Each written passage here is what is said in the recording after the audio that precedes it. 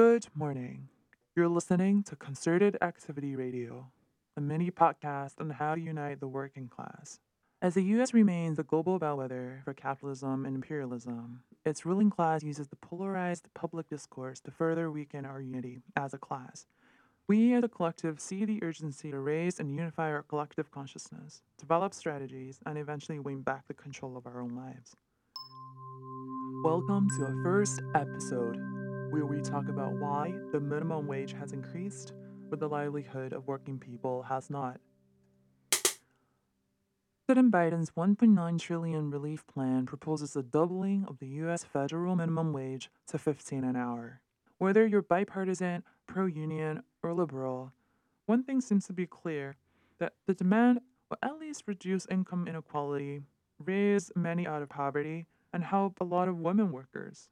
National Employment Law Project claimed that the minimum wage increases are needed now more than ever. But is it really the solution to workers' hardships and economic inequality in this country?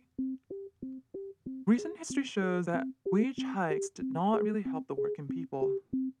Under Barack Obama, we saw numerous minimum wage increases across the country, sparked by the Fight for 15 campaign led by progressive unions like SEIU, with many black and brown workers of the fast food industry joining. While the campaign claimed that 19 million workers benefited, the minimum wage is not being enforced for other millions of workers even to this day. What about all the people who work off the books, who are denied overtime pay, and for whom this increase simply means more wage theft? Even before the pandemic, workers across the country were already facing wage theft to the tune of 40 to 60 billion dollars a year. Why are we increasingly seeing workers facing longer work hours and doing more than one person's job? Why were workers facing deeper unemployment and underemployment not reflected on official data? Why has the disparity of wealth escalated? Why has the working class become more fractured than ever with racism intensified? The fight for 15 contributed to all those worsening conditions, but really only a small sector of the working class truly benefited from that wage increase, namely those who were making the previous minimum wage already. And for all of us who were making less than or more than the existing minimum wage, or who were misclassified as independent contractors, or who were salaried, or who were unemployed, at best we'd say, okay, that's great, but it's not really relevant to me. Economic demands are great. Like, of course, one would love to earn higher wages, but economic demands by themselves are not enough. We can't fight capitalism with more capitalism. At the end of the day, our same old system based on exploitation is left intact. A system that extracts values from workers of all walks of life and then divides us up, leading us to think that one person's gain must be another person's loss. So we must fight each other.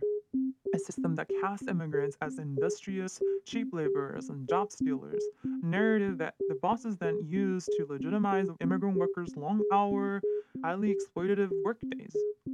Same narrative also allows the same bosses to then justifiably push the citizen workers into the same conditions by simply saying, well, if you don't work just as hard, then why should I still keep you and not just hire someone who work harder and cost me a cheaper rate?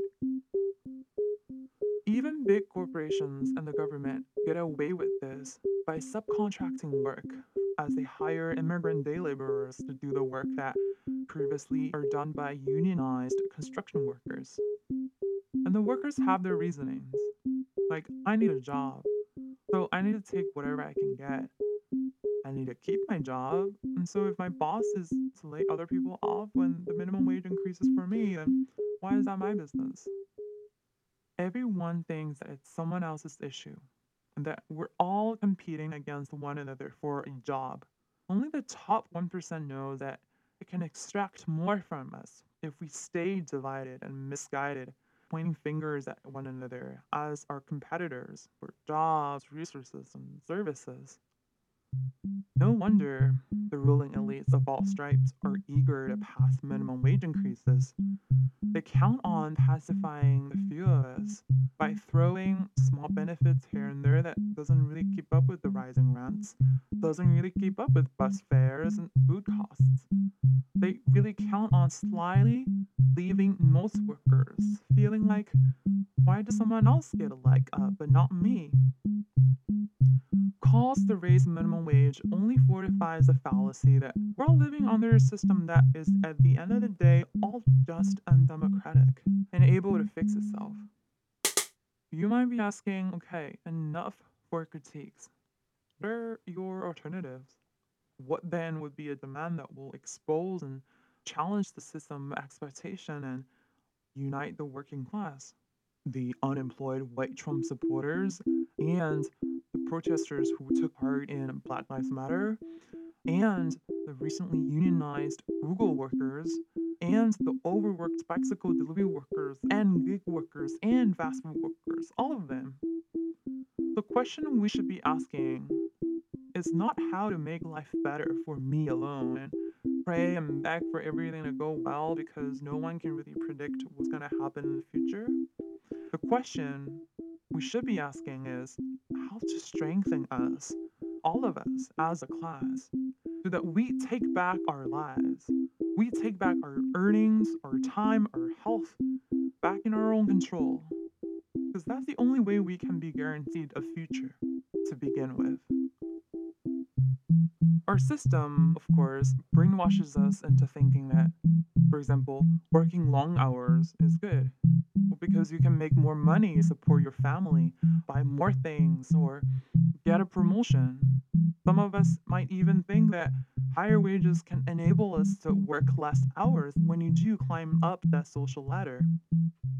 I don't know if you've noticed, studies really show that today's workers across the spectrum, across income levels, have been working longer and longer hours. Whether they're high paid programmers, lawyers, tech workers, or low paid food delivery workers, despite steady increases in minimum wage over the past decade. Karl Marx helped us to see that our boss's profit really comes from our unpaid labor time, the surplus value.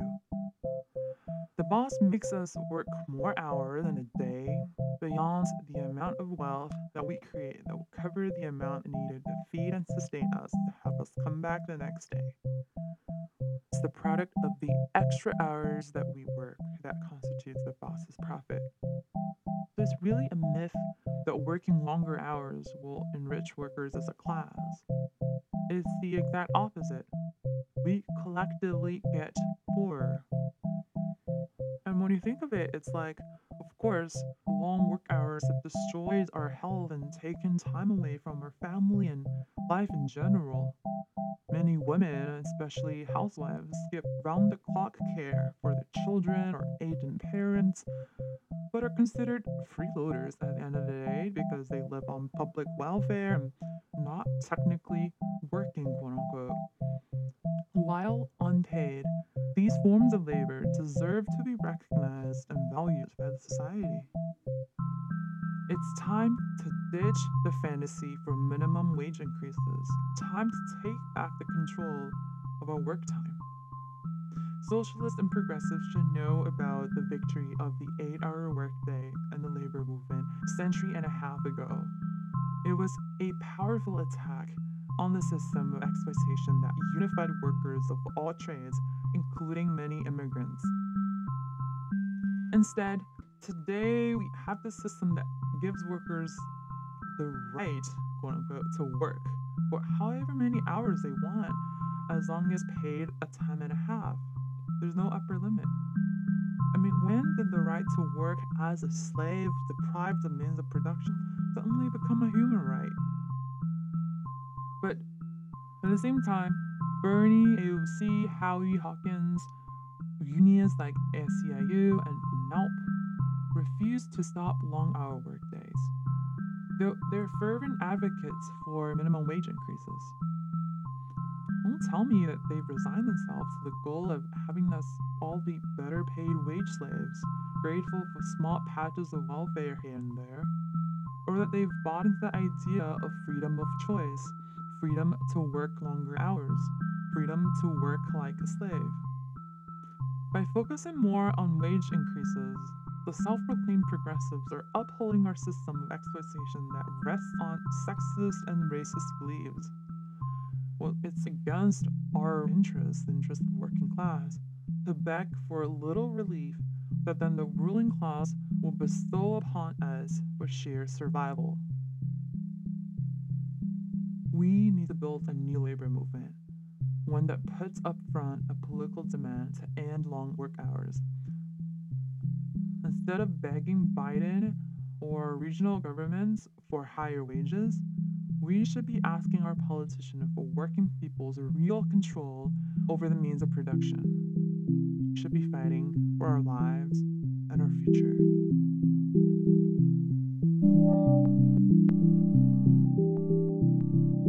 Thanks for listening. We depend on the support of listeners like you. Please visit us at patreon.com/concertedactivity. See you next episode.